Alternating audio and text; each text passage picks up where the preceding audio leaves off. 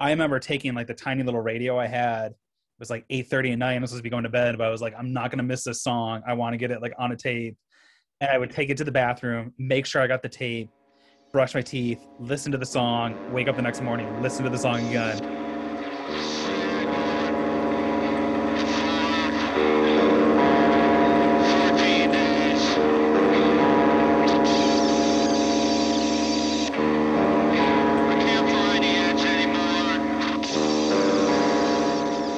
Hey, welcome. You're listening to episode 3 of My Teeth Need Attention. I'm Joe, your host. Super excited about this episode. Had the opportunity to interview Daryl Norson, accomplished illustrator, graphic designer, probably the person behind some of your favorite records in the past couple of years. I know I did a radio show at the end of last year, best of kind of the year, and me and two of my buddies picked some records, and we realized, like, I don't know, 3 or 4 of those were all designed or at least worked on at some point by Daryl. So we're going to have an interview with Daryl a little later in the show. I'm going to start off with some music on either related to him or on actual releases that he worked on. We're going to start out with Patrick Shiorishi, then we're going to get into some Sunburned Hand of the Man. He did the layout of the Patrick release. Rob Sato did the illustrations and Daryl did the layout. And then the Sunburned Hand of the Man, I'm playing something from a release he didn't work on, but they were kind of instrumental in him getting into the kind of weirdo scene back when he first moved to Western Mass, or Massachusetts in general. So let's get into it. We're going to listen to Patrick Shiorishi's track from his LP from last year, I believe, called Dissension. The track we're going to listen to is Above the Black Heavens is Endless. This is My Teeth Need Attention. Thanks.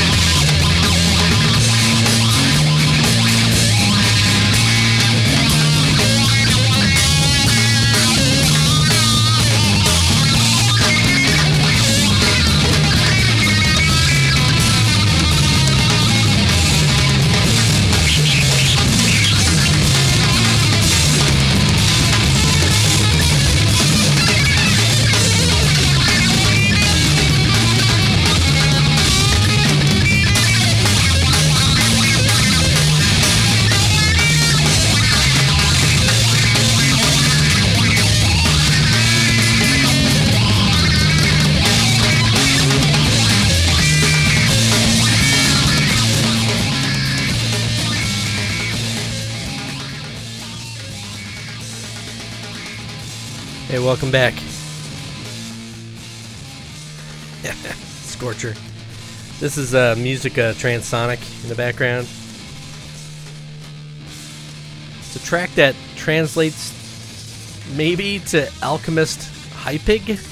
I don't.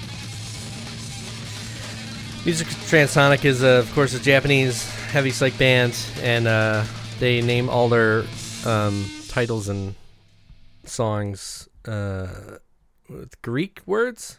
So I tried to translate that, but that's the closest I came to. That's from the self-titled reissue on Black Editions. Before that, Acid Mother's Temple and the Melting Paraso UFO. Also from their self-titled LP, and that was a reissue as well on Black Editions. Before that, Sunburned Hand and a Man with Ritual Hex tape from A Giant Tour of Tunisia on Three Lobed. And before that, starting things off, Patrick Shiorishi with Above the Black Heavens is Endless from the Dissension LP on Thin Wrist. So I played all those because today's guest is Daryl Norson, accomplished illustrator, graphic designer.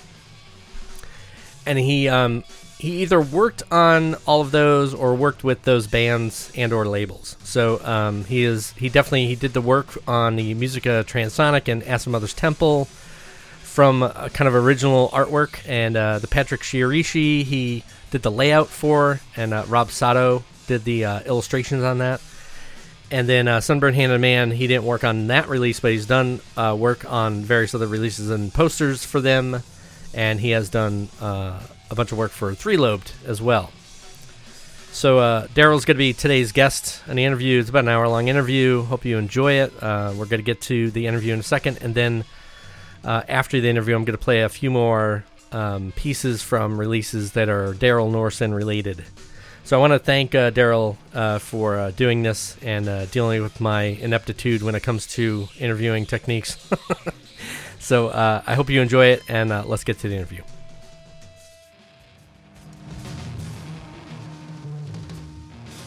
Yeah, so I want to thank you for doing this podcast again. Yeah. Let's just talk about, I guess, where you went to school. So I was always under the impression that you went to RIT, but I was incorrect in that case. Yeah, no, I hid in Western New York is the best way to put it. Like, all you guys were older, and no, I grew up south of Rochester in a small town in Caledonia, like so small that we didn't have a traffic light situation. There's a traffic circle there, isn't there? Yeah, it's the traffic circle dictates the traffic for two major routes in the United States, which is like crazy to think. Literally, like Route 5 and Route 20 cross in Caledonia. Oh yeah. And it's a monument that dictates the traffic. There is not a stoplight in Caledonia, which is like crazy to think. I think the only stoplight is like on the other side of town, like where the train tracks are, you know. And the claim to fame to like Caledonia is that like Teddy Roosevelt like came and like dedicated the monument. And the other thing is, like, I mean, this is like how podunk our town was. That was one claim to fame. The second claim to fame was that they had the fish hatchery, which is like the first one in the United States. Yeah. So you can go there and see like trout, like pools. Yeah, I grew up there until I was 22, 23, somewhere in there. Had a chance to go to RIT. My parents were like, if you're going to go to RIT, you're going to live at home. And I was like, no, don't want to stay home. But at the same time, like since RIT was there, I got to like go see concerts at RIT all the time. Like, we've talked about this in the past, but like I saw Sonic Youth there, which was like a massive pivotal moment for myself. Yeah. To see such like a massive band. I realized recently that I saw Hilka there. So that was probably like my first interaction with you. And like, I was actually thinking about this recently. Like, I remember buying CDs from somebody there, and I was like wondering, did you sell CDs? Like, did you have like a little like setup of like Carbon stuff there? Oh, I'm sure I did. Yeah. And then maybe selling like other used CDs or something. Like, I have a vague memory of buying CDs from somebody like, and like in the stage area. Yeah. But, like, yeah, I kind of remember doing that. Yeah. That was what, 96? 98. Yeah. 98. Okay, yeah. So Hilka, yeah, because Hilka started after we finished school in '93. Yeah. It was a few years late. That's all the same. It's all the same festival. Like Nod opened up for Sonic Youth outside. We played outside. Yo La Tengo played outside. Yep. Yo La Tengo. Put me in the same realm of Yo La Tengo, but there was like a bunch of local bands, and then there was a few of the national acts, right? Yeah, I mean, that was like a pivotal day for me to see like so many crazy bands. Like KRS-One played that day too, and like Orange 9mm, the jam band Mo. I think like when I look back, like that festival is like quintessential Rochester because it's like a melting pot of every kind of music style. Like there was like ska bands, there was like jam bands, complete hodgepodge of styles. Yeah, it was crazy. And like the reason I got to go is a friend's mom had tickets, or like she worked for RIT and got us tickets. I think they were like $15 for outsiders or something like that, like something crazy. Like I know like the campus was always really cheap. Because that's like the student activities would fund their budget. Normally they would blow their entire budget on some one act that was usually just stupid, idiotic. That was the one year where they actually were economical about it and booked a lot of really good stuff. I don't think it ever happened again, as far as I know. I don't think, like, I don't know. I feel like I've asked a couple of people. No, not something like that. I think they sort of tried it the year before or after, right around that, but it wasn't nearly as good as that one. The thing that blows my mind is like how many people I've met later in my life that like grew up in Rochester or were in Rochester at that time that were at that concert. Like everybody, it seemed like everybody in Rochester was there that day. Like, to either see Sonic Youth or see somebody else. But, so yeah, like I did not end up going to RIT, but end up going to Fredonia instead, which is a little more west, like Buffalo area, which had like a weird connection with like Flaming Lips, like Steven living there at the time, like we used to see him in a local bar and all that kind of stuff. It's what's his name? Dave. Dave Freeman has a studio down there. Right. Yeah, and he was a teacher at the school too, which I didn't realize at the time. I didn't know until afterwards. I think it was when I saw the documentary. I didn't know he was like a teacher at the school. I just knew he had a studio down there because like Slater Kinney came through and a couple other different bands we saw like at this tiny little bar called BJ's there. So like my like, angsty high school years were spent trying to figure out ways to get to Rochester to see culture. It's funny because it's only like a 15-minute drive or 20-minute drive. Yeah, it's not far. Like don't really like family, like my father he worked in Henrietta. So like every Friday night I would go to Henrietta, like we'd go to the mall and have dinner or whatever.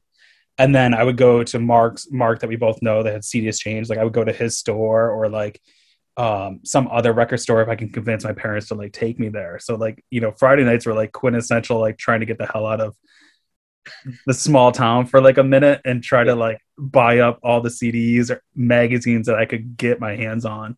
I worked with a bunch of guys who lived down along Canisius Lake and stuff like that. Yeah. We'd always talk about going to the city on Friday nights. Yeah. But they meant Henrietta. Yeah. Literally, it's like you got to go to Marketplace Mall. It was like, it's like wild to think. Like that was like, because that was like considered the city to me until I was probably like 18 and I could drive, 17, 18 years old, and I could drive and I would go downtown at that point. Like the traction of like East Ave, like Java Joe's and Milestones. If I could sneak into Milestones, like one time I was 16 and like this is quintessential. Like, what was the radio station in Rochester? Not the independent station. It was 90.5. WBER. WB. That's what I thought. I was like going to mix it up with the one WMBR here. But they used to play King Missile all the time. Like that was like this. It wasn't. They would play down a bunch too. King Missile played here. Yeah, I saw them probably 4 times. I think they probably played here at least a half dozen times. Yeah, at least. Like they always play Milestones. And like the first time I contacted John S. Hall and I was just like, hey, I'm 16 years old. I really want to go to this concert and I can't get in because it's like 18 plus. And he's like, okay, cool. You can be my cousin for the night. And like, I literally like in the basement, I have my like 16-year-old ID because I can't remember who drove us there. Somebody was like a little bit older, who was like +1. and my ID, my like driver's permit says to my cousin Daryl, John S. Hall. On like that's like a Rochester nutshell, like story in a nutshell. You know, it's like being young and trying to like get a little bit of culture from like the small towns that we were. Was that the original location of Milestones? I think I've only ever known the one on. I don't think I ever went to the original one. I don't. Yeah, so originally it was just down a block down the street, and it started out as Jazzberries. That was okay. I didn't realize it was Jazzberries. Okay, but Jazzberries is where I saw Flaming Lips play. You know, Jazzberries is like the band room was basically like the Bug Jar. So it's like seeing. Oh wow, it's tiny. Flaming Lips in the Bug Jar. They lit the entire ceiling with lights. They had they hung. I don't know how many strings of Christmas lights that were sequenced. Yeah. So all of a sudden, like during the show, they all turn on and start doing this like warpy thing. And what year is that? Is that like 88, 89, somewhere in there? Oh, this is in the 90s. Oh, it's 90s. Okay. So like. Yeah, I'm trying to think of like who I knew at the time. So when I met them, it was probably like at least 95 or 6. It was probably when like.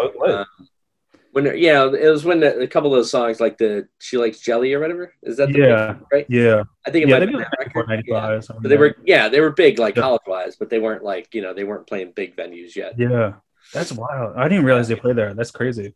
Yeah.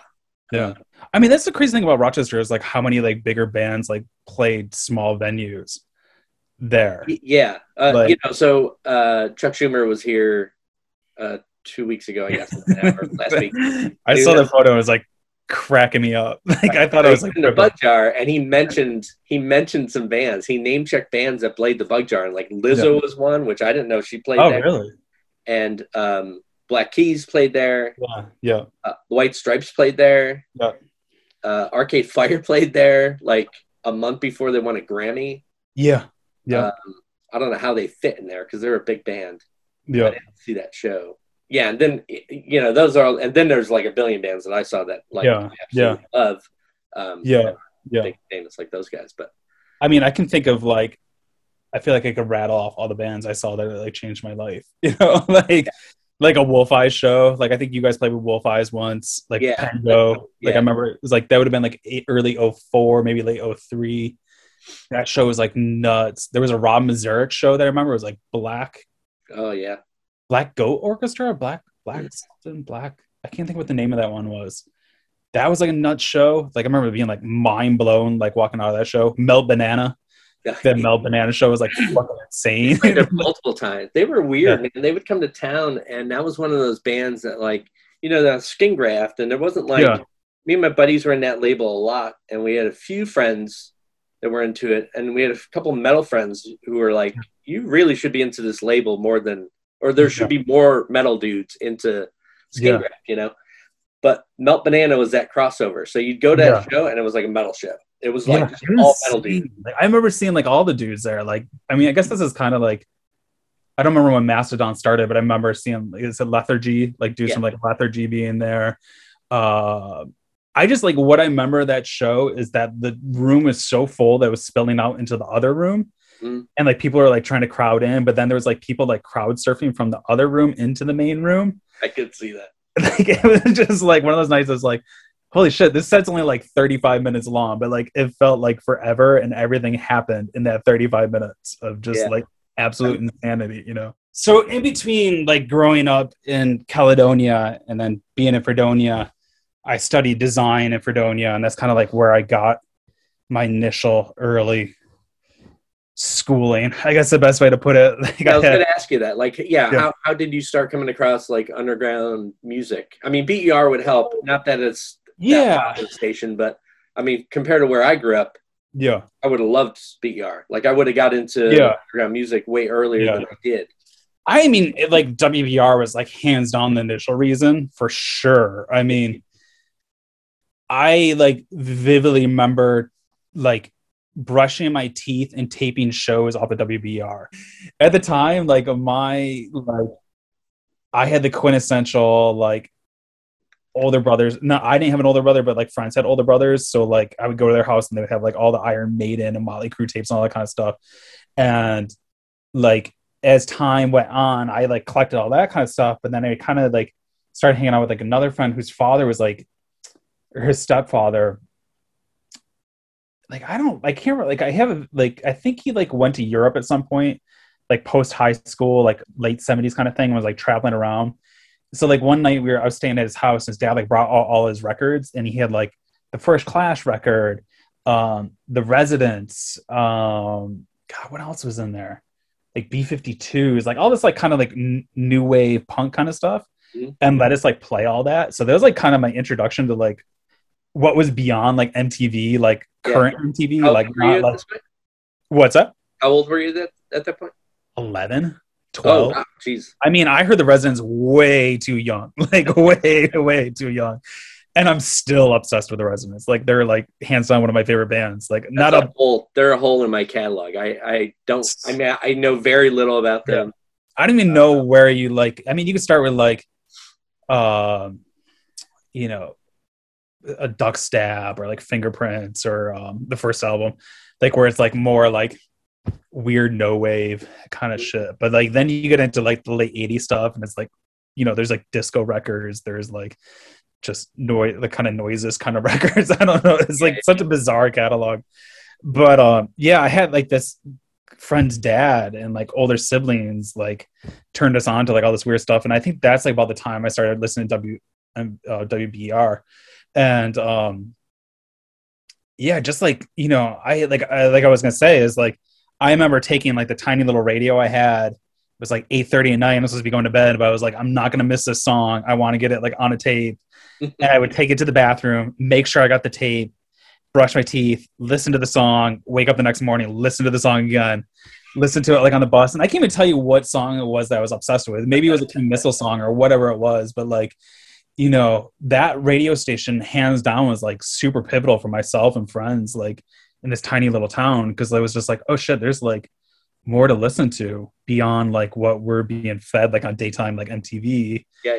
And then like, you know, you get a little bit older, and then like 120 Minutes, and that's when you find out about like Sonic Youth and Pavement and, you know, Flaming Lips, Butthole Surfers, yada yada yada, all that kind of stuff. But like at the same exact time, I was still too young. Like my parents wouldn't let me go see concerts because we were just like, you're 14, like we can't let you go to like the city to see like some band at 10 o'clock on a Monday night. Like that's just not going to happen. And I'm like still mad at them that they wouldn't let me go see Primus with the Meat Puppets like in 95, 96 in Buffalo. Like a friend's dad was like taking my friend out there. He's like, we have an extra ticket, extra car seat, like you can go. My parents were like, no. So I never got to see the original lineup of the Meat Puppets until like 2010 or later or something like that. It was like when you got to Fredonia, like because that was me. Like I started meeting all these other people, and they started turning me on to all sorts of other music. Oh yeah, yeah. Everybody knew to turn me on to all things Chicago, like loud rock. Yeah, you know, that kind of stuff. I mean, I remember the first week I got to school, I was playing a Residents record in my room, and a kid walked by, and he's like, "What the hell is this?" And he's like, "Come down to my room and look at my record collection." And he actually had records. I had CDs, but this kid, Kurt, actually had records, and he had Trout Mass Replica. Yeah, right? Yeah. I had never heard Beefheart until like that week. So the first week of school, I heard like Beefheart and like insane Beefheart, not even like garage rock Beefheart. Like, yeah, and like that's an album from me. It's so difficult for me to digest. Like I can listen to difficult music, I think, like most of the time. But that record, like, is still so fucking unsettling for me. Like, and it's been 20 some odd years since the first time I heard that record, and I can't hang with it. I just it does not like I can listen to like a crazy Residents record or whatever, and then go listen to that record, and I'm like, oh man, there's just something about this record. Like it just like makes me feel like anxious and like terrible, and I don't know what it is. Like I can't pinpoint it. And the crazy thing is, like many years later, like 2 years ago, I got to work with Eric Slick, who's a member of like Dr. Dog and some other bands, but he's a Zappa freak. So he had Cal, who did Trump Mass Replica, do an album cover for him. So like I got to do the layout on this record that Cal did like the album cover for. Wow. And I was like blowing my mind because I'm a Zappa fan. And I was like, you know, he did so many quintessential Zappa albums, but like his main album that he's known for is this Beefheart album that I can't freaking hang with. Like I can't, like I just cannot hang with that record, and I don't know what it is. Like I can't pinpoint it. Anytime I put it on, I'm just like, no. 5 songs in, I'm out. You know, I have to listen to more Beefheart. I have so I got that because that's a band I didn't really listen to for a long time. My buddy John was like, you really should listen to this stuff. Because, when I first heard US Maple, I was like, what the hell are these guys doing? I don't know if you're familiar with US Maple. And I like the band that those guys were in before that too. And I was like, what the hell? It's like deconstructed rock, right? Yeah. And he's like, oh, that's Beefheart. And so, there's a live performance that I just watched again on YouTube last week. Yeah. It's them playing, and it's just amazing that, a lot of people have talked about this, like that it seems they're randomly just jamming and playing. Each guy is playing different songs, but it's all completely worked out and very precise. And it's kind of like if you listen to US Maple, then you can hear that what they pulled from Beefheart, which is disjoint. It's so disjointed. And it's funny because like I can hang with their Beefheart albums. Like I love Safe as Milk, Lick My Decals Off Baby. Like I think that's a fantastic album.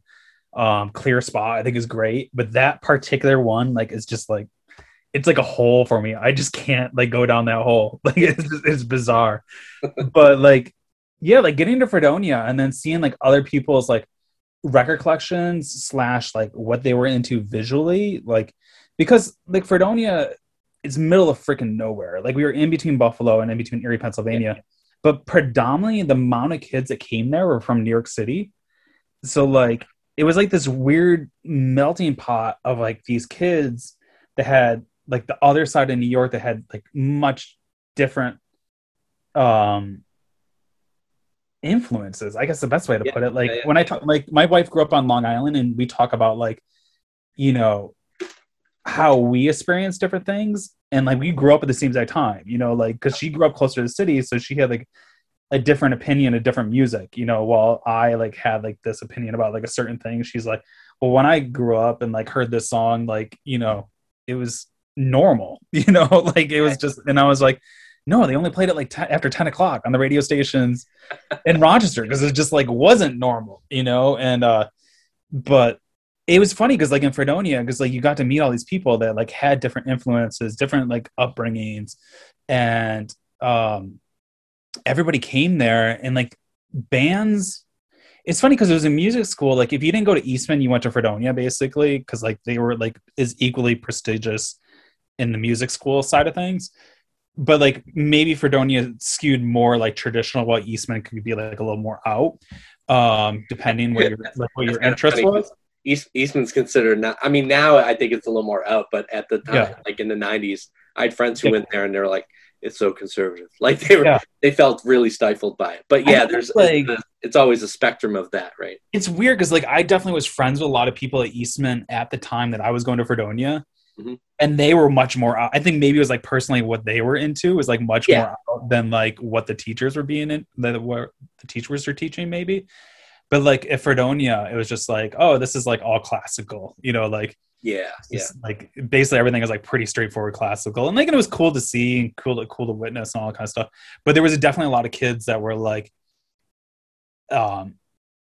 anxious to do something different, like I had a friend that was like doing like a duo. It was just him on guitar and his friend on drums, and like I look back at it now, it's like kind of a proto Lightning Bolt kind of thing, but we didn't know who Lightning Bolt was. Like this is like 99 2000 somewhere in there, and like I didn't hear Lightning Bolt for the first time until like 2002 2003 or whatever, and I heard it and I was like, oh, this is like what my friend Tyson was doing like in the jam room. Like they would just like take a room and just like get all their shit in there and then just like make noise and go crazy and all that kind of stuff, Lightning Bolt was way better, but like, more rhythm. But it was like the idea was just like making something different than like what was traditionally going on campus. Like, just the idea of like a duo like that is pretty weird. You know, I mean, at the time when Lightning Bolt came out, like all these bands coming out of Providence and RISD Kid, there was all these duo bands, and you're like, what is the deal?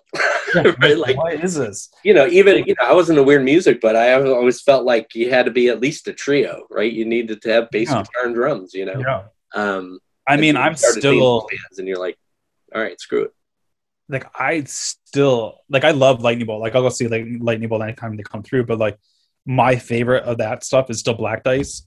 Like I can just like listen to Black Dice all the time. Like just hearing like Beaches and Canyon for the first time. Like what is that?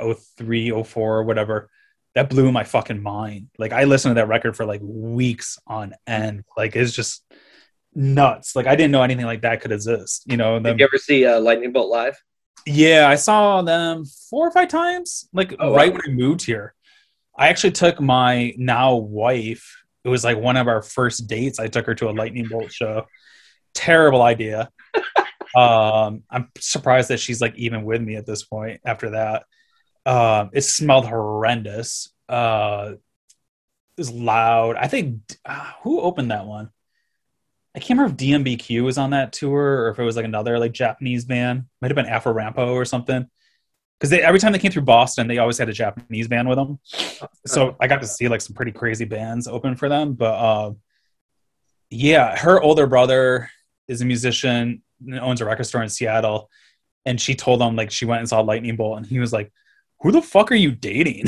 like why are you dating this guy? And like he was like into that kind of stuff, but he was just like, why are you dating like somebody that's like into this like insane shit, you know? And it's like, yeah, and it's so like, I mean, I could pinpoint people that like made that change. So like I was at Fredonia studying design, but then I would come back during like off time or like extended vacations.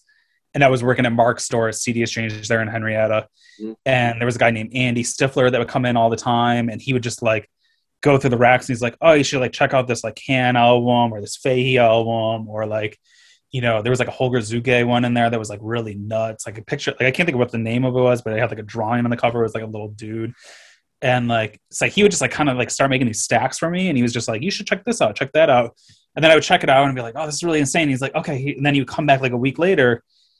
And like, this is like insane to admit, and I'm surprised Mark like didn't like get pissed off about it or whatever. But basically, like Andy would come in and have like a stack of like 20 burned CDs, and be like, "Yo, check out like this John Zorn album because I think you would love it." You know, it would be like the first Masada album or whatever, and then more Fahey, Kaiki, like all that kind of stuff. And then he was like, "Oh, come to the Bob Shop like on Friday. Like Michael Hurley's playing there." Or like John Dekai with Adam Lane, that crazy quartet that he had that came through like twice and blew my mind. Or he would be like, oh, check out Sun Ra. Like, have you ever heard Sun Ra? And he was like, and I was like, no. And he'd like come back a week later and be like, 20 more CDs of like Sun Ra albums, you know? And I was still buying stuff from Mark. Like I'd be like, oh, Mark, this is sick. Like I'll order like 5 of that guy's record or whatever. Yeah, yeah. And then so like start hanging out at the Bop Shop, and he's like, oh, this is Otto. And everybody knows Otto these days. Yep. And Otto is like, oh, like Sunburn Hand and Man played the show at the Tonic in New York City I saw last week. They're freaking nuts. Like, you should check out them. Or like, I mean, he introduced me to Pango because like a Nervous Splendor came out and like there was copies of Bop Shop. And he's like, yo, you got to buy this record. This record's freaking nuts. And they're local dudes. And like, that is still like one of my favorite records ever. Like that record, like, there's like the drone moments, there's the Fahey moments, there's like the noisy moments. Like It is like one of the best records in my opinion of like that era of like that kind of like music, you know? Like I know I'm like fawning over a person that's on the record, but like, you know, but like Otto introduced me a ton of stuff. I was going to like every other record store that I could go to in Rochester, if it was the Archive or Fantastic or what else? Like we talked about Analog Shock before. I never made it to Analog Shock before they closed. Lakeshore, I would go to Lakeshore like every Friday. Yep. I like had a job post college. Like, so I finished like my design studies there and like got a job at like a print factory in like Greece. And like Xerox used to like kind of filter like all their new equipment to this place. So I kind of got like this, like I studied design, then I got to study print for like a year and a half, almost 2 years afterwards, and like learn how to like properly set up files and all this kind of crap. And that job started at like 3 p.m. and go to like midnight. So like I'd work until midnight, sleep until like 8 o'clock in the morning or whatever, wake up, and then just go to record stores like all day, and then go to work, do the same damn thing all over again. And it was just like the education of like find out about different labels, different musicians, but then visually being like, oh, this is really interesting. What the hell is going on here? Like, what is this record? What is this band? What is this label? Yeah. And like that definitely like built my career of like, you know, how did this person do this? Like, what's the story behind this? Yeah, is that when you like when did you get the idea that you could do album artwork and it be you know, either part or your entire career? I guess it was like kind of partially in Fredonia because I was definitely bartering posters, like poster design, and like I found some on a disc recently and they're terrible. But it's funny to like look at them now and I'm like, damn, that took me like 3 hours to do. And like I got paid in like 5 CDs from the bookstore, you know, like somebody would just be like, okay, I'll like go spend my extra money on my account and give you like a couple CDs for it, you know. Right. And because nobody had money. But I think at that time, like it was definitely when I moved to Boston post Fredonia. I moved here in 2004, so I've been here 17 years at this point, and fell in kind of with the Sunburn dudes. It was about that time because they were doing everything by hand, you know, like all their early stuff was all like, you know, John or Rob or Rich, like they were all like making those one by one silk screening or whatever. I realized that was kind of like a normal thing to do, you know, like maybe I didn't think it was like normal to be an album artist. Like I definitely, like we had a teacher at Fredonia that did like a couple Doors records, which is like kind of crazy. Like he was the ceramics teacher, but like he studied design in the 70s and got a job at Elektra. And so like he did like a couple like Doors like comp albums, like greatest hits albums. And like, so like when he found out we were into music, that was like his gateway into like talking to us was like, oh, hey, I did a couple Doors records. And I was like, oh, that's fucking sick. I love the Doors. Like, Bob, you're way cooler than I thought you were. I thought you were kind of a prick. But you know, it definitely like wasn't until like the early mid 2000s when I was here. And I think the first one I did, like I was doing posters, like John got me to do some stuff for like Sunburn. Like there's some Wolf Eye posters I did and like some magic markers, like all kind of like surrounded by like Sunburn stuff. And then there's John at a Portland Records. So Portland Records is just outside of the city here. Like he lives up like about 40 minutes north of the city. And he was like, oh, I have this like LSD March album coming out. Like you should do the artwork for it. So like I did like 3 or 4 LSD March albums. Maybe I think there's like 3 of them. So that was like my earliest design stuff. Like that was like actual physical release, you know. And then there's like some smaller stuff like Adam Richards that's in Buffalo that has House of Alchemy. I did like a few things for him like in the early mid 2000s. But like I think like I kind of have like two phases in my career. So there's like the early phase where like I was doing posters and it was like more underground stuff and like had some lucky things like doing a poster for like Sonic Youth or a poster for like Dinosaur Jr. or whatever. And those are like still massive pivotal moments for me that like, oh, this is like something feasible I could do. But at the same time, that was like a moonlight gig. Like I was definitely doing those like post 9 o'clock at night, didn't have kids, recently married kind of stuff. Like there was like no worries in the world. Like, so like making money off it, not that like making money was like the ultimate like goal, but like, it was fun. It was just like one of those things like, oh, then I get to print a bunch of these and then they put them on the table. And like, it was like not a no pressure kind of situation. It was just more like, this is cool to do. And like, and you had your day job was. Yeah. And my day job was like my insurance and paying all the other shit. Yeah. And like, I spent like a decade working in like footwear and like designing like booths for like trade shows or like ads that would go into like running magazines or like catalogs and all this kind of stuff, all this print craziness, or wrapping buildings and graphics at like trade shows and all that kind of stuff. Like, and then still continually moonlighting, but like never taking it like too serious. It was just more like I had Adam and I had John, and then there was this guy Jeff in Belgium that he did like the Corsano album that we talked about like a couple of weeks ago. Like there was the Flower Corsano DVD. Oh yeah. And then there was like a Tony Conrad one that I did with him. And then there's Maxime and Paris that I was working with at the time and doing some posters for him. And like he has a record label, so I was doing some stuff for them as well.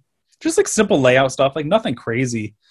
But then in 2017, I was laid off from Clark's, the sneaker company, boot company. And I was just like, I can't look at another fucking shoe design thing. And like, I was like kind of burnt out, and I was just kind of like, this sucks. I don't know if I really even want to do this anymore. But at the same time, knew that I still loved design because I was still doing like these things on the side. And a friend was like starting to work for Light in the Attic Records at the time. He's like, hey, we have this like big anniversary project coming up, and we know like you've wrapped buildings in like design before. And they're like, in this project, like we're gonna do like massive posters. They're gonna take over like the London Tube. So like there was like 5 posters of like this like 15th anniversary Light in the Attic design that basically like was like Betty Davis and Townes Van Zandt, and I think the Monks was like one of them that we did. And they went up like in the London too. It was like so crazy to see. Like there's like a Monks one where like he's getting his like head shaved, you know, and it's like that's this like Light in the Attic 15th year anniversary kind of deal. And then there was like billboards in like Los Angeles, and the whole thing was like, well, we knew you did like these big graphics for these other companies. We've only ever done album art, so like, can you do these for us? I was like, yeah, sure, like whatever. And then it went really well, and they're like, oh, we have this Blaze Foley thing coming out. Like, would you do a Blaze Foley album art for us? And I was like, yeah, that sounds fun. And it's like consistently just snowballed from that point. Like, there's the stuff for like Light in the Attic, but then I kind of like started doing poster art again, and people were like, oh, this is like kind of weird. Like who are you? Like, and like, there's still like some people that think I'm like 20 years old, you know, cause they're like, oh, you just like, oh, you're new on the scene or whatever it is, like new on this music design scene. Like, really? Yeah. I've had people and they're like, oh, I thought you were like 21 and like just out of school. And I'm like, no, I'm 40. I've just been doing this a really long freaking time, but like never like, because your name's been around for a while. I mean, yeah, I think like in certain like groups of people like you and I. Yeah, I guess it's that. It's the certain underground. Yeah. It's like been beyond, like it's like new stuff with like working with Grateful Dead stuff or Fish or like this Nancy Sinatra stuff I'm working on. Not that was like through Light in the Attic at my age, but like, you know, a lot of people are just, oh, I just thought you were like young, and like, how the hell do you do so much of it? I don't know. I don't know how I do so much of it. Like, that's the crazy thing is like I literally have a list right now that's like double digits of things that need to like happen. Yeah, and like with various labels. So yeah, how many really? So we did a year-end show on my radio show with John from Pengo and my buddy Chad, and we came up with our year-end, and we were kind of like trying to stump each other on our records, and we realized out of, I don't know, we played probably about 15 or 16 records in like 2 hours, and there was 3 or 4 of them that were your covers from last year. Yeah. Like it's pure luck. Yeah, Cover, Scrolls, Patrick Shirishi, what was the other one? Garcia Peoples. Yeah. How many projects? Like, how many covers did you do that came out last year? I've never done an official number. Couple dozen. Yeah, at least. Yeah, at least a couple dozen. There's still some that people haven't seen that are not out yet. Yeah, right. As well, like they're like things you'll see like the next couple weeks or whatever, or a few weeks. Yeah, I saw you just mentioned doing a 6 organs. Like so is that an Obi strip? Is that like the wraparound card thing? Yeah, Obi is like the wraparound thing. So actually, like that got announced yesterday, which is really cool. Yeah. Ben, I've known not long after I came here. To be honest, I met him at a Devondre Bainhart show of all things. Like he was opening for Devondre, then he came back through. Maybe it was like a couple months later. Yeah, I guess it was like a few months later, and played a small gallery show with Chris Corsano, and then John Maloney from Sunburn got up, and they like literally decimated the room, like quintessential like Sunburn situation where they started wrestling and like emptied like the small ass gallery into the street. And that was the School of Flower tour. So, you know, they play like Thicker Than Smoky, and like basically that whole album was just like this insane show. And so it's like, it's been really wild to reconnect with some of these people I've known for like 15 years, you know, we've been in the same circles or whatever.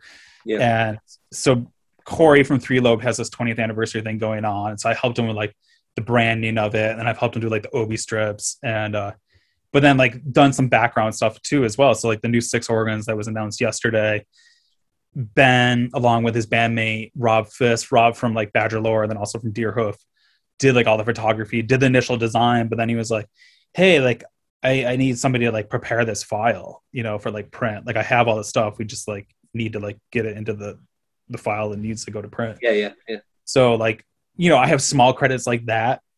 I have bigger credits like doing whole albums or whatever, but like it's all equal to me in some way, you know, like right. I just have fun doing it. So like, you know, Garcia People's album, like that last one that came out last year, I think I did that in a day, like a long day, maybe 2 days. I think I did like 2 rounds of it basically. Like I had all the stuff pulled because I predominantly still work the same way that I worked like 15, 16 years ago when I first moved here, where I just like collect random things from like magazines or books or whatever I'm like looking at online and then like try to destroy them or augment them enough that like it's my own thing. Like do you do that all in like, do you scan, just to get into the process a little bit, do you do all that like digitally? Like everything's digitally. And then you start manipulating? Yeah, and like coloring up like in Illustrator or InDesign or whatever it is. Like I would love to do more stuff hands-on. Like my background when I first got to Fredonia, we spent the first year like hand comping everything. Like we would do hand comp of like the whole Helvetica alphabet. So like you would have to draw it in pencil, then have to paint it in gouache.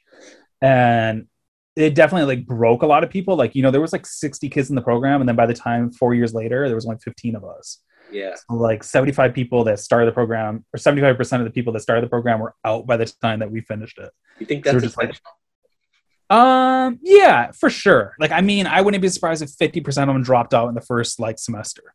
Yeah. You know, because like, that's too bad because like typography is not for everyone. Yeah. Right. Like, no, I had a couple graphic design friends that one woman was just obsessed with typography. Yeah. So it was great because, you know, she worked on really quote boring corporate stuff, but she got into the typography of it.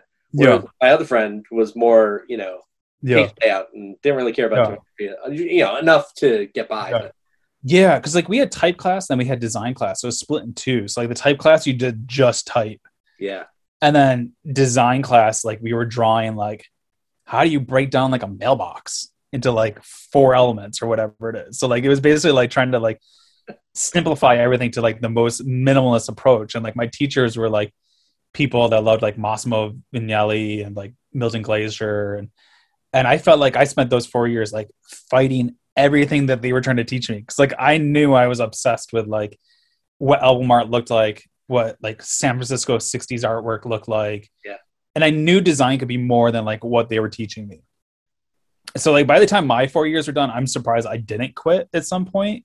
Cause I was just like, this is not like for me, even though I know I'm good at it and my grades reflected it. But like at the same time, I was like, I don't want to fucking design in Universe or Helvetica my whole damn life. Like, and I don't want to work in red and I don't want to work in black. And it's funny because like half the shit I do these days, I start in black and white. Like I just like everything's like built in black and white, and then I go in and I color it afterwards. And like even yesterday, like I was working on this project with Unseen Worlds. It's going to come out later this year. And I was trying to match type on a 1970s record. I'm pretty good with type. Like I can like picture it and be like, oh, that one's Futura, that one's Helvetica, or like that's some random obscure one that I know I have in a book, and I'll find it. And then like I'm messing around with this one yesterday. I was like, what the hell is this like font? Like I cannot figure out what this font is. And then I was like, it's freaking Helvetica. And it's like compressed Helvetica, and it's like this 70s variation that like nobody's ever seen. Like people know what it is, but like the freaking Q was like throwing me off. And I was like, I'm like digging deeper to try to match it.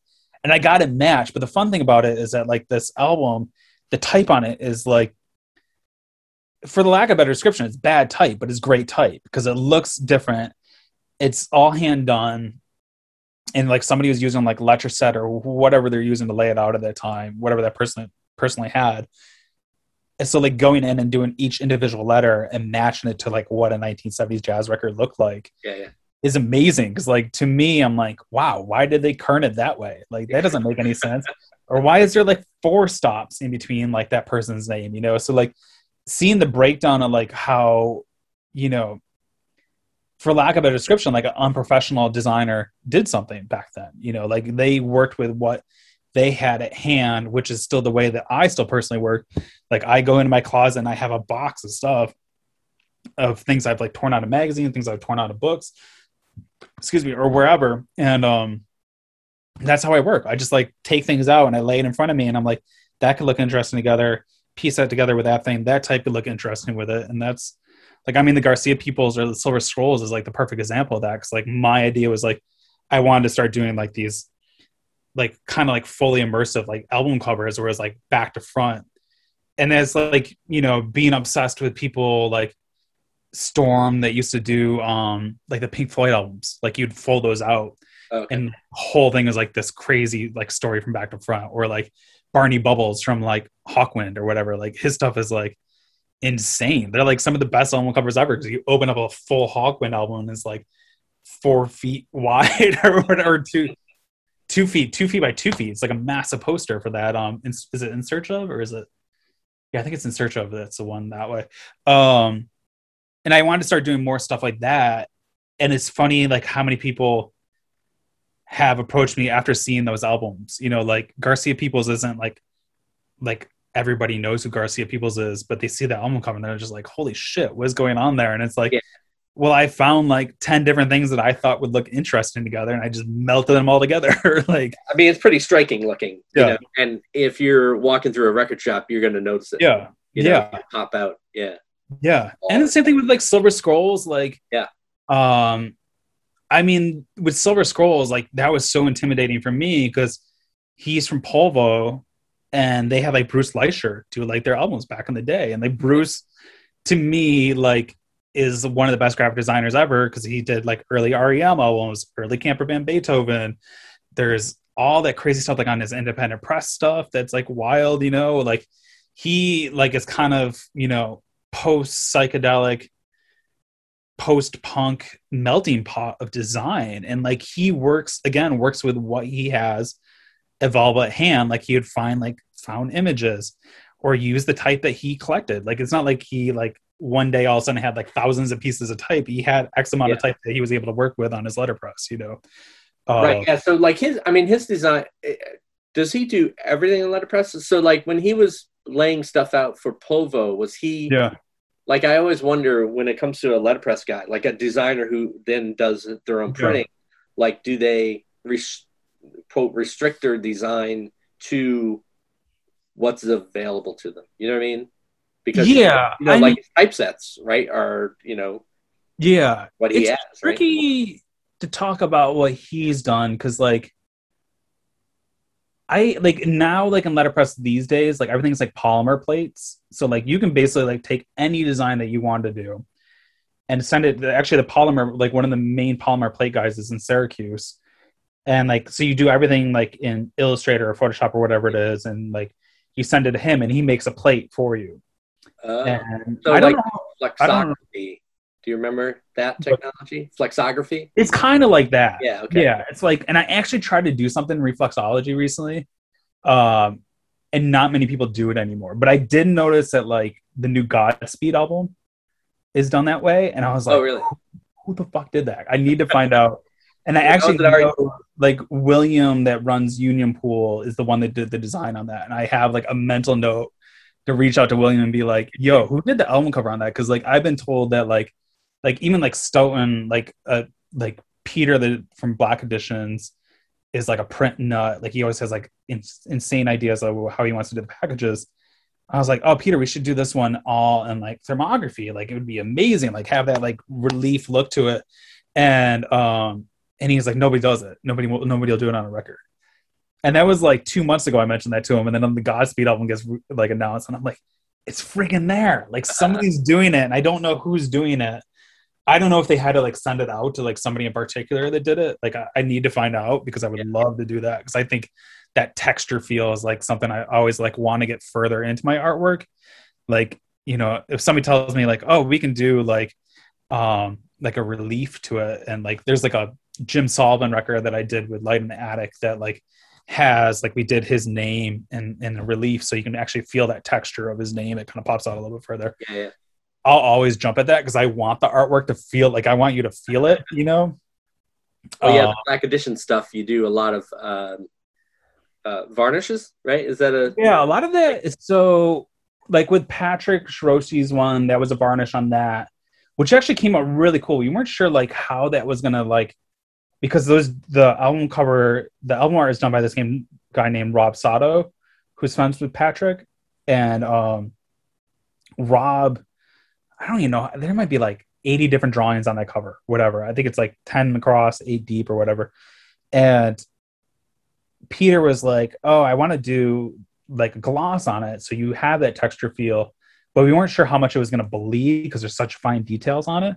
But when that album came and I got to hold it for the first time, it was just amazing because it almost like, it felt like bubblegum in a weird way. Like you kind of can rub your hand across it and like you feel like all the divots, all the drawings that Rob did. And it's just like so amazing to hold that extra amount of texture in a record. Otherwise, like if we didn't do that, it would just been it would have looked great. You know, it still would have looked like a really cool record, but that extra amount of like varnish, it like really sets it off, you know. Yeah, I mean the last batch that VDSQ put out, like the Noyes record that you worked on, and Donald Miller and Chuck Johnson. They all have this feel. I mean, their packaging is, you know, super heavy, like tip-on covers. Like those guys kind of spare no expense. I don't know how they do it. It's like the first Acid Mothers one that I did with them, which like could be a whole podcast on itself to talk about like the process behind that, because the photography was like mid-90s digital photography. So like early photography was our source photography. Early digital photography was our source photography. And it wasn't good. Like, you know, like it was like pretty terrible shape just because that's digital photography at that time wasn't great. You know, like it was super pixelated.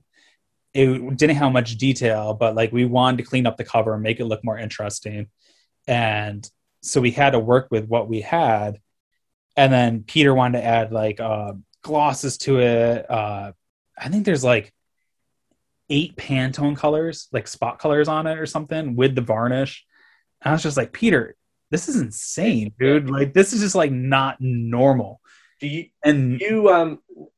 you work with the printers at that? Like who's interacting? Because I'm sure the printers are having tons of questions when it comes. I mean, I'm surprised we didn't break Stoughton at that point. Like, Stoughton Press does all their pressings. Yeah. Okay. I follow them on Instagram. I love watching. Like they put out little videos every once in a while.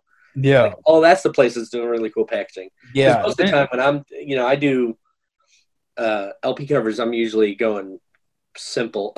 Yeah. Like trying to keep my costs kind of down. And I go normal. Whatever packages the pressing. Like I just go through the pressing plants to do it because they get you a really good deal with LP covers. Yeah. Yeah. I really like doing crazy packaging, but when it comes to LPs, they're already too expensive.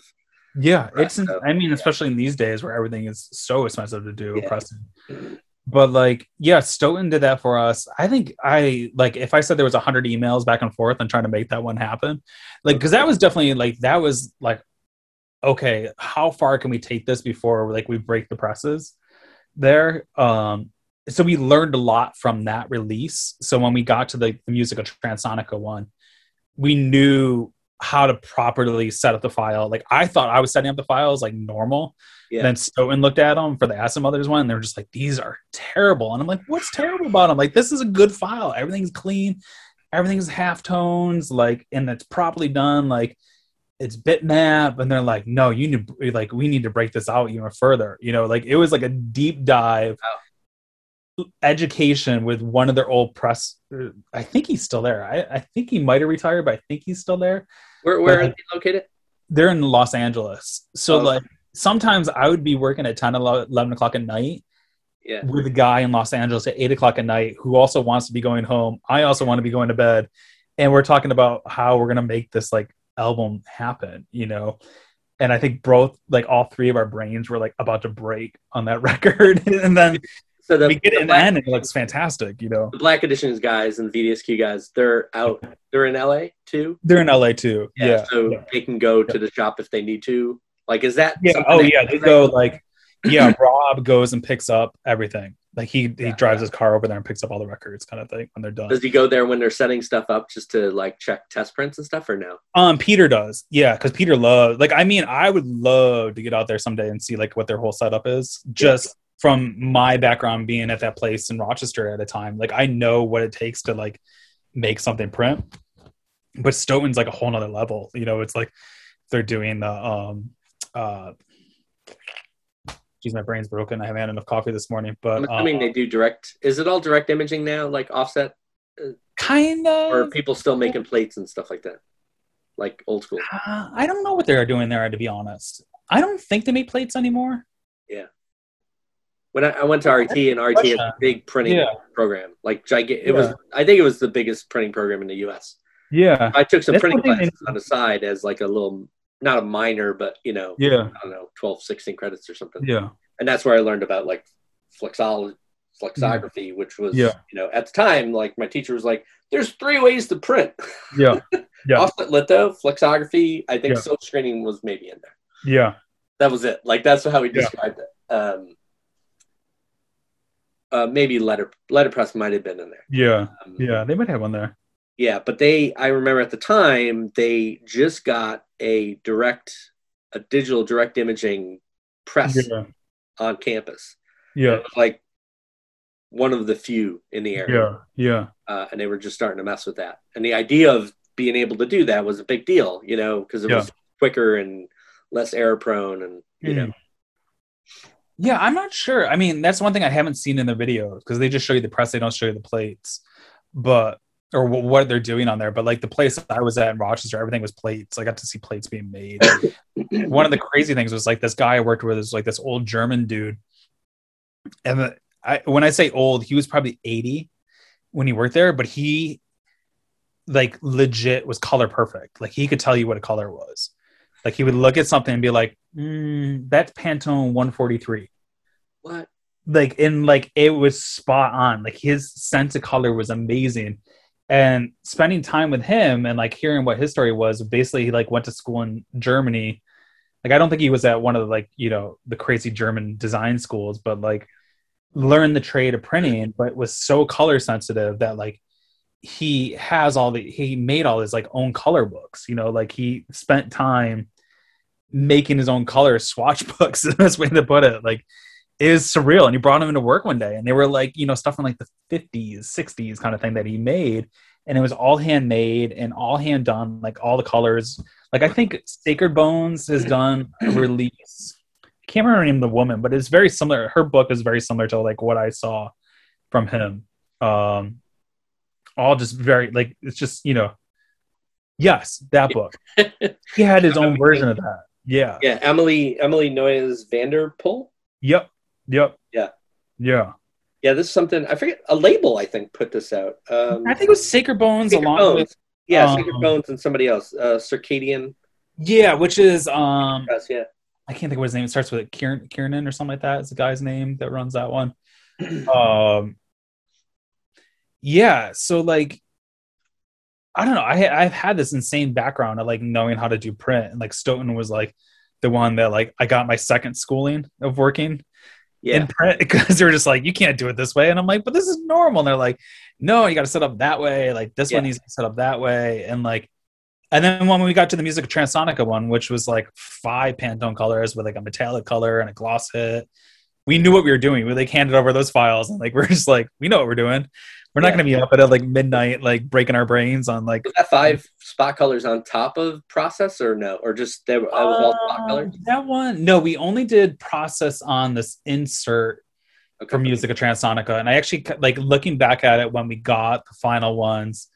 I kind of wish we did a Pantone color on that one, because then they would have matched all completely. It's like when you pull it up and put it side by side, like this is me emitting like things that some people might not notice, but like if you put them side by side, the red from the insert doesn't match the red on the front cover, even though it's the same build and everything like that. It's just the way presses work.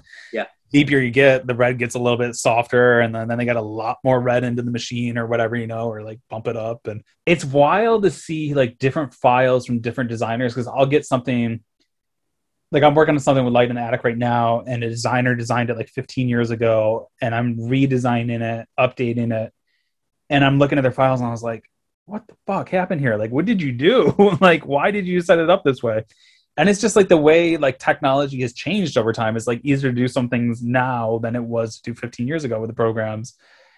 But at the same time, like, I've gotten to work with like people like David Yao from Jesus Lizard. He's a crazy Photoshopper, and he's sent me layered files for stuff that we've looked at, and I'll go through his files just out of curiosity. It's not like trying to like figure out like how I can do this myself, because like I know his level of like attention to Photoshop is way different than mine, but I want to see like how he's done certain things. So like I'm turning off things on different layers or whatever, and I'm like, oh, holy crap, I didn't even know you could do this. Like weird shit that like I didn't know existed in Photoshop, like that like I can see in other people's files. Like, so when you get somebody that properly does it the right way, it's amazing to dissect their file and like, mutual respect kind of situation.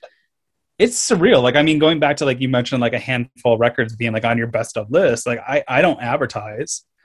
I don't like, my advertising is just like having my Instagram of like, oh, I've worked with these people. Like this is something I've done, and it's worked in my favor, like of being lucky to work with the people I've worked with. I don't know which ones are going to be the ones that people like freak out about, like Garcia Peoples, like I said, are not like a home name. Like not every house, every person knows about them, but like people see that record and like, oh, I saw you did the Garcia Peoples record. I have a band.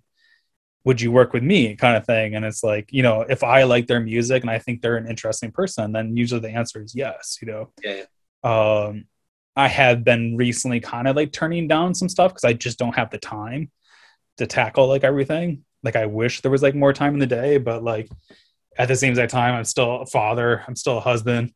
We were teachers until recently. Like as of like last week, we don't have kids that we have to teach every day anymore. I learned I'm not a good teacher. Like I'm just not. This is just not what I'm supposed to do. The funny thing that happened in the last 24 hours is that now that the kids are both in school, the teachers are seeing like the kids every day. So my daughter's teacher noticed the shirt that my son was wearing, which was a Fish shirt, and it was like this funky Colorado 88 or 90, I can't remember which date it is, 88 I guess, shirt, and it's really weird. It's got mountains, there's like a bowl, there's like a dude with a nose walking, just a very bizarre shirt. And she like stopped my son and was like, hey, like who did that shirt? Like, and he's like, oh, my dad did it. And so my daughter comes home last night and she's telling me the story, and she's like, yeah, my teacher decided after she saw your Instagram and saw the artwork that you've done, that she wants to do like a chapter on surreal art. And I'm like, oh shit, you're fucked. Like, I'm sorry. Like, did not anticipate like that going that way. But it's like it would have happened, if this didn't happen, like a year ago, like she would just been like, oh, it's just another kid walking down the hall.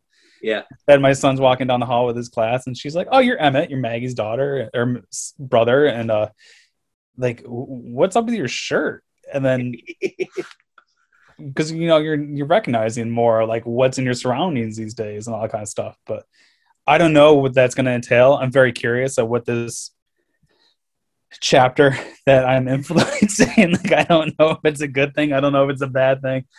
I really might have just screwed my kids by being who I am. I don't know, we shall see. I don't anticipate me doing a Zoom with their class to talk. I hope not. I don't know. I really hope I don't have to do it. Like it might be like this where I say a curse word or whatever, and they'll be like, all right, he's got to go, he's on here. But like, it's a 7-second delay for Zoom. And I mean, I've had like various people approach me about like being like teaching them various things on design. And I'm just like I would love to, if I had more time. I feel like I've learned everything recently in the last, like post college, I've almost been like self-taught, because it was just more of like finding out what works for me / having happy errors that like resulted in something that I pursued further, like going back to like posters I did for like Sunburn or Wolf Eyes or whatever, like some of the stuff that like how it printed or how it looked was never intentional. It was just more like, you know, oh, that looked kind of interesting, and then it got damaged or whatever it was. And like, you know, I feel like I've like worked my way into this, having a career of like built on like lies in some weird way, where it's just like they're like, oh, you're super talented. I'm like, no, I'm constantly making mistakes that result in like something else, you know. Or like, you know, yeah, it's like I look at it like design is almost being like free jazz. Like you never know what's going to happen the next moment, and then like, you know, it's like allowing it to like ride the wave and like allow it to like dictate naturally where it's supposed to go instead of like forcing it into something, you know. It works for some people, it doesn't work for other people. I've had people be like, teach me about type, and I'm like, my type design is just me like having a curiosity in A, collecting type books, B, seeing what is out there like personally in like the world, you know. Like I'll like walk by a restaurant and like the type is damaged on their sign, so I'll take a photo of it, and it's like, oh, what is that typeface, like how did it get messed up because of the weather, or like some other kid like scratched it with a key or whatever it is. Like there's stupid stuff like that that's like made it into poster art of mine from an iPhone. Yeah. You know? And it's like, how did like I take that photo, I take it home, I damage it even further, I run it through like whatever I want to run it into, and then I turn it into like what I consider art. Yeah. I don't know. Like most of my clients are like either psychedelic band or they're a country band. That's what I'm realizing. Or like alt country or whatever you want to call it, which is totally fine because I love that music and I want to do more jazz stuff on top of it. But it's, you know, like that's the great thing about designs. You can kind of be like a chameleon in a way of like, you know, I can work in this style, I can work in that style. And it's like, especially like with like, you know, doing stuff with like Light in the Attic, a lot of times I don't get to do my own personal stuff. Like it's more about like replicating like the Nancy Sinatra stuff that I did is like trying to figure out what the typefaces are that were used like in the 60s and stuff like that, matching them and making sure like, you know, it's a cohesive, interesting piece to look at. And it's not just kind of like sloppily put together, which you can see in a lot of old 90s reissued CDs and stuff like that. Like right. It's primitive. It's not that great. But like, I definitely like want to do more stuff like Garcia Peoples and Silver Skulls. Like I have one that I'm working on with, I can't say who the artist is, but I can say it's coming out on Third Man Records. And like, it's going to be 4 records. It's gigantic. I'm trying to do it over 4 records. I went from doing like a singular record, like that's like fun. Is that a box set or 4 individual records in the series? They will be sold individually, but it will be a box set too. Yeah. So like you're doing all the packaging and everything, or? Yeah, that's the plan. Yeah. Like it's slow going just because of the way that it's the artists that we're working with, but hopefully it'll come out by the end of the year. Fingers crossed. It's like in a really good spot right now. They could kind of go to print, just the covers at least, but it's like, you know, it's almost like in that old Garbage Pail Kids way where it's like you got to put the cards side by side. That's awesome. Which is like really fun. Like they pitched it to me and I'm like, yeah, I'll do that. Yeah. Like I didn't flinch about it. They were like, yeah, we were thinking about doing like 4 different covers that like melt into one big cover. And I'm like, okay. Yeah. All right. And they were like, for real? And I'm like, yeah, I'll do it. It's a challenge. Thought they were going to get pushback? Yeah. They were just like, oh, they thought it'd be like, oh, that's impossible to do. Because like they had referenced like the Garcia Peoples one and the Silver Scrolls. They were like, we really liked how you did this. Yeah. Like front to back. And I was like, yeah, let's do 4. Let's do 4 up. And see like what happens. And it's difficult. Like I did the initial layout. I did 1 round on it and they were like, this is really good. Like maybe we scrap that, maybe we scrap this and like had something here. And then I did a whole nother round that like looks similar. I got more color up, more elements, more design to it, but like stripped back at the same exact time. So like each record will have its own look and feel, but like when you put it together, it's kind of like, you know, a Garbage Pail Kid card on the back, or so each individual one fold outs, you know, like that kind of stuff. But when you're looking at each individual one, it doesn't feel like you're only looking at part of an image. Yeah, it's its own individual record. Awesome. It's hard to do. Like I haven't looked at the file in 2 weeks, and like I'll probably open it up and be like, oh, I want to change this or change that. And we even still like we don't even have an album title for it yet. So like if that like putting the album title on it might even like change it.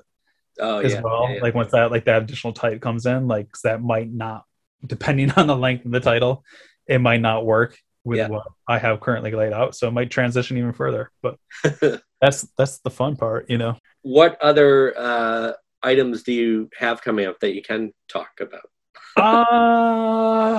Well, now I think Record Store Day is going to announce this week. So depending when you release this, we might have to beep them or not. But there's 3 different things that will be announced shortly. First one, there's a release of the Other Music documentary coming out. So there'll be a physical release of that. Oh, awesome. Which is really cool. I don't know if you've seen the documentary. I did, yeah. I assume you went to Other Music like I did. Like, so it'll be a DVD, Blu-ray. I can't remember if it's DVD or Blu-ray. It might be DVD. And then a record with a bunch of the bands that were like. So there's like a Yo La Tengo track. There's like Animal Collective, Sharon Van Eaton. I think there's a Nutrimilk Hotel on it. Beans for like Annie Pop Consortium. A couple other people I can't think off the top of my head. I did a project with Adam Downey from Northern Spy. So I don't know if you remember this album from the 90s, like, is it mid-90s, maybe late 90s, but it was a Thai elephant orchestra. So it was these elephants in Thailand that like played like kind of like almost like new age music. Like they gave them all this instruments and they made an album from it. I think I'm thinking of the Thai elephant painting dudes. Similar thing. Actually, same elephants, different artistic realm. So it's like an album. I can't remember who put it out back. I don't think Zadek put it out. Yeah, it might have been Knitting Factory or something that put the original one out. Sure. So it's an LP version of that, which came out really good. I redid the artwork. We used the original artwork, but I redid it.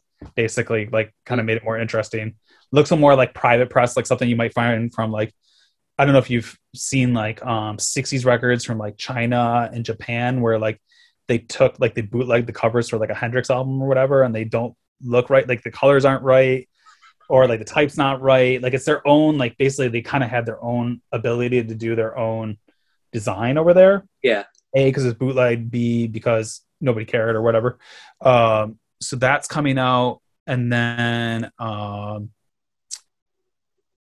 the third one is this really cool Rocky Erickson one that's coming out. So it's actually a comp of like a bunch of different artists. So it's like Margot Price with like Jeff Tweedy.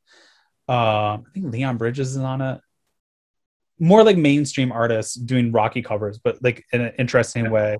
The cool thing about that is we actually got 2 photos that nobody's ever seen of Rocky that came from his son. And they're just wild photos. They're like kind of definitely, by the look at them, like Matt from Light in the Attic met his son, because Matt lives in Austin now, and we knew we were doing this release, so he went and met with Jagger, his son, and he had these photos that nobody's ever seen, but it looked like at some point somebody was like trying to do something with them because they were like all folded over. It looked like somebody like tried to crop them or whatever it was. So they're pretty beat up, but they're really interesting.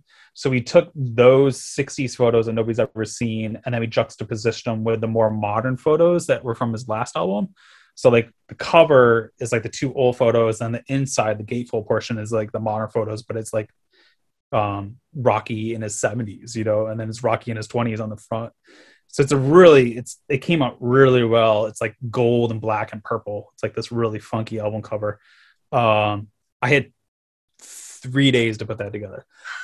That was literally like last minute, because we were trying to get like a different photo from a different photographer, and it didn't work out. And literally we're like down to the minute where like A to Z Media, who does a lot of stuff for Record Store Day, was like, if you don't get these on a Wednesday morning, like this is just not gonna come out kind of situation. Like it just won't make the Record Store Day like schedule. And we literally like slipped it in at like 10 a.m. on a Wednesday after working on it like all weekend. Like it was literally like David Yao was working for us on a Friday night, and I'm like sitting like texting back and sending him emails like, yep, that looks good. Like just remove this, add that, whatever it is. Saturday morning, woke up, did the whole layout, sent it over for approval to like for Light in the Attic, along with like the guy that handles like Rocky's estate and all that kind of stuff. So those are 3 that'll get announced this week. The blue, I don't know if you saw, there's a Blue Jean Tyranny thing that got announced on Friday with Unseen Worlds. So it was a 6 CD box set that's like collecting a lot of his prior old art or prior music. I think it goes back to like 72, 73, all the way up to like, a few years ago. We actually kind of finished that one just before he passed away in the fall. So I don't think he saw it, as far as I know. I didn't know until recently he's considered blind. So I don't think Tommy showed it to him before he passed, unfortunately. But it came out really cool. Like the photography we had to work with was by this guy named, oh God, what's his name? Do you remember this book from like the 80s called Ghosts? It was like all about like 40s like planes, like army planes and stuff like that. No. I kind of remember it because my grandfather had this book, but it was like really kind of like surrealist photography taken of like 40s and like 50s planes from like the army and Navy and all that kind of stuff. And so this guy's like really well known for this photography. It was like a pretty famous book back then. But at the time, back in the 70s, he was shooting for like Mother Jones magazine.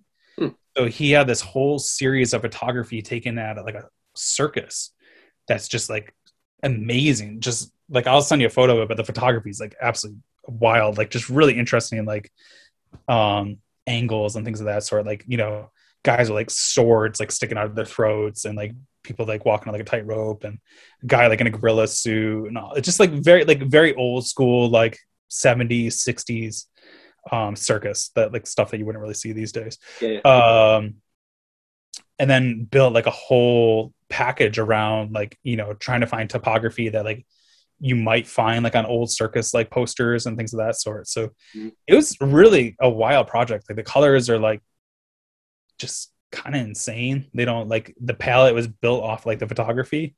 The type is really wild, and it's CD, which I love. Not many people are doing CDs at this point. Like, but like doing 6 CDs is much more economical than doing like 12 records. Yeah. Especially with somebody like Blue, who's like, he's known, but like, who's going to spend like $300 like on 12 records, right. Kind of insanity. Especially a box set these days. But,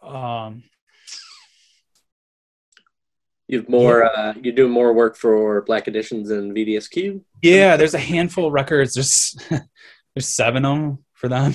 And I think that you might start seeing some of those late this year. I'm not necessarily sure at this point, just because of what production schedules are. Yeah. And plus we haven't finished the artwork. We did one round, then we kind of like stopped. So there's stuff with them. There's a whole bunch of stuff with Light in the Attic, between like Nancy Sinatra reissues to like some other things that are coming on. There's another Garcia Peoples. I haven't started it. It's the one with Matt Sweeney. They did an album with Matt Sweeney. And what else is there? I then asked Daryl about the Rob Noyes cover art that he just did for VDSQ. Yeah. I knew about that one for a while because I was working with Rob at Forced Exposure and had seen him around town, seen like some shows, did some stuff with him, other releases. And I knew about the record, and then all of a sudden like ended up on VDSQ, and he's like, and him and Rob were just like, yeah, we want you to do the artwork. Or sorry, why I keep on saying Rob? Steve. Yeah. Steve from VDSQ, and Rob Carmichael's the other designer. Like the two of us kind of like split the stuff that comes out on that record label, or the 2 record labels. So Steve was like, oh, I want you to do the artwork, and Rob wants you to do the artwork. And that one was a long time. We spent a lot of time on that record to try to figure out what that would look like. Because we knew we kind of wanted to look like a circular kind of look to play off our idea of arc. And then we knew we wanted to have a lot of textures, but trying to find like the original source image for that was like difficult. And so like the back cover is the source image, but then all the texture that's on the front is just blown up portions of that like circle that's within the structure there. And what is that type? Did you just hand do that, or? No, that was a found type too. That was like an old, I think that might have been from the Letraset book. I think that's a Letraset type, if I remember correctly. I didn't augment it too much. I just kind of scanned it in and just like, hand in quotations, like laid it out, how I wanted it to look like. But we went through like a bunch of different iterations of how the type looked like. I think we probably spent more time on the type than we actually did on the cover. itself because we couldn't figure out like the right one, and that was like the one that we ended up going with is one of the first ones I used, and I kept going back to it. I was just like, I think this one looks really good. Like I just liked how it had like the rounded edges, but it was still kind of angular. And after we went through a bunch of other ones, everybody agreed like that's the one. You know, sometimes it's the case is like you got to see it like with 10 different typefaces on it to realize like the other ones are not going to work. You know, I've done recording sessions like that where we'll do like 4 different overdubs and then we end up with a scratch guitar. The best because it just looks sometimes it's the case. Sometimes you can't force it. Rob's like that one was like fantastic. That's like one of my between that. I guess I've done 4 or 5 things on that label now. Like it's a hard like because they're all like so varied. Like the Acid Mothers and Musica Transonica stuff is like such a different like realm than the Patrick Shiroshi and like Rob's albums. Like they're just light and day kind of like in design, but those guys just they want to do weird things. So I'm down. You know, like I'm always like down to take it a little bit further. So it's 2 guys that run the 3 labels. Is that how it works? Yeah. So it's Steve. Steve's had BDSQ forever. Okay. Steve also put out like that Major Stars / like Comets on Fire album like 15 years ago, somewhere in there. Like that was like another label that he had at one point. And then he was living in New York City at that time, went to LA, and I think that's how he met Peter was out there. Peter was like starting Black Conditions. And then Steve already had VDSQ, but then Thin Wrist was started 2 years ago, 3 years ago. I don't know actually what the first release on there. I don't know if it's a $75 bill is the first release on there. It might be. That one, it's like the rhythm one. I don't have that one. Look at that. It's kind of something I'm meaning to buy. Yeah, I would grab that one. That's a really, I mean, all their stuff. Like, I mean, it's hard to I came across that label from their the acoustic solo series. Yeah. I mean, there was like the initial, like, because there's the Michael Chapman one. I think there's a Thurston Moore one. There's a Tashi Georgie one. Yeah, there's like a weird mixture of folks on there. Not weird, like for picking, but just like a wild variety of folks. Yeah. And I dig the overall series design of that too. They're just the guitar monochromatic, you know. Yeah, and now basically Peter handles all the design stuff. So I work almost strictly with Peter on design stuff. Steve will have like I'll take an eye and look at stuff too, but Steve basically like handles all the like the logistical side of shit. And then Peter's doing the design and production, all that kind of stuff. So they're insane dudes to work with because they're just like always trying to push forward. It's a small label and it's like in some cases micro releases, but they treat everything like it's like, you know, at the top of the pyramid. You know, they want everything to look good. You know, like the $75 bill ones that come out, they have like really wild, amazing like textured packages that they do. They're just anytime something comes from them, I'm like, sure, let's do it. Let's figure it out. So all right, cool, man. Thanks again. No problem. Have a good day. All right, you too. Bye. All right, take care. Hey, I want to thank Daryl again for doing that podcast, being a great sport. Full disclosure, we had to do that podcast twice because I screwed up the first time.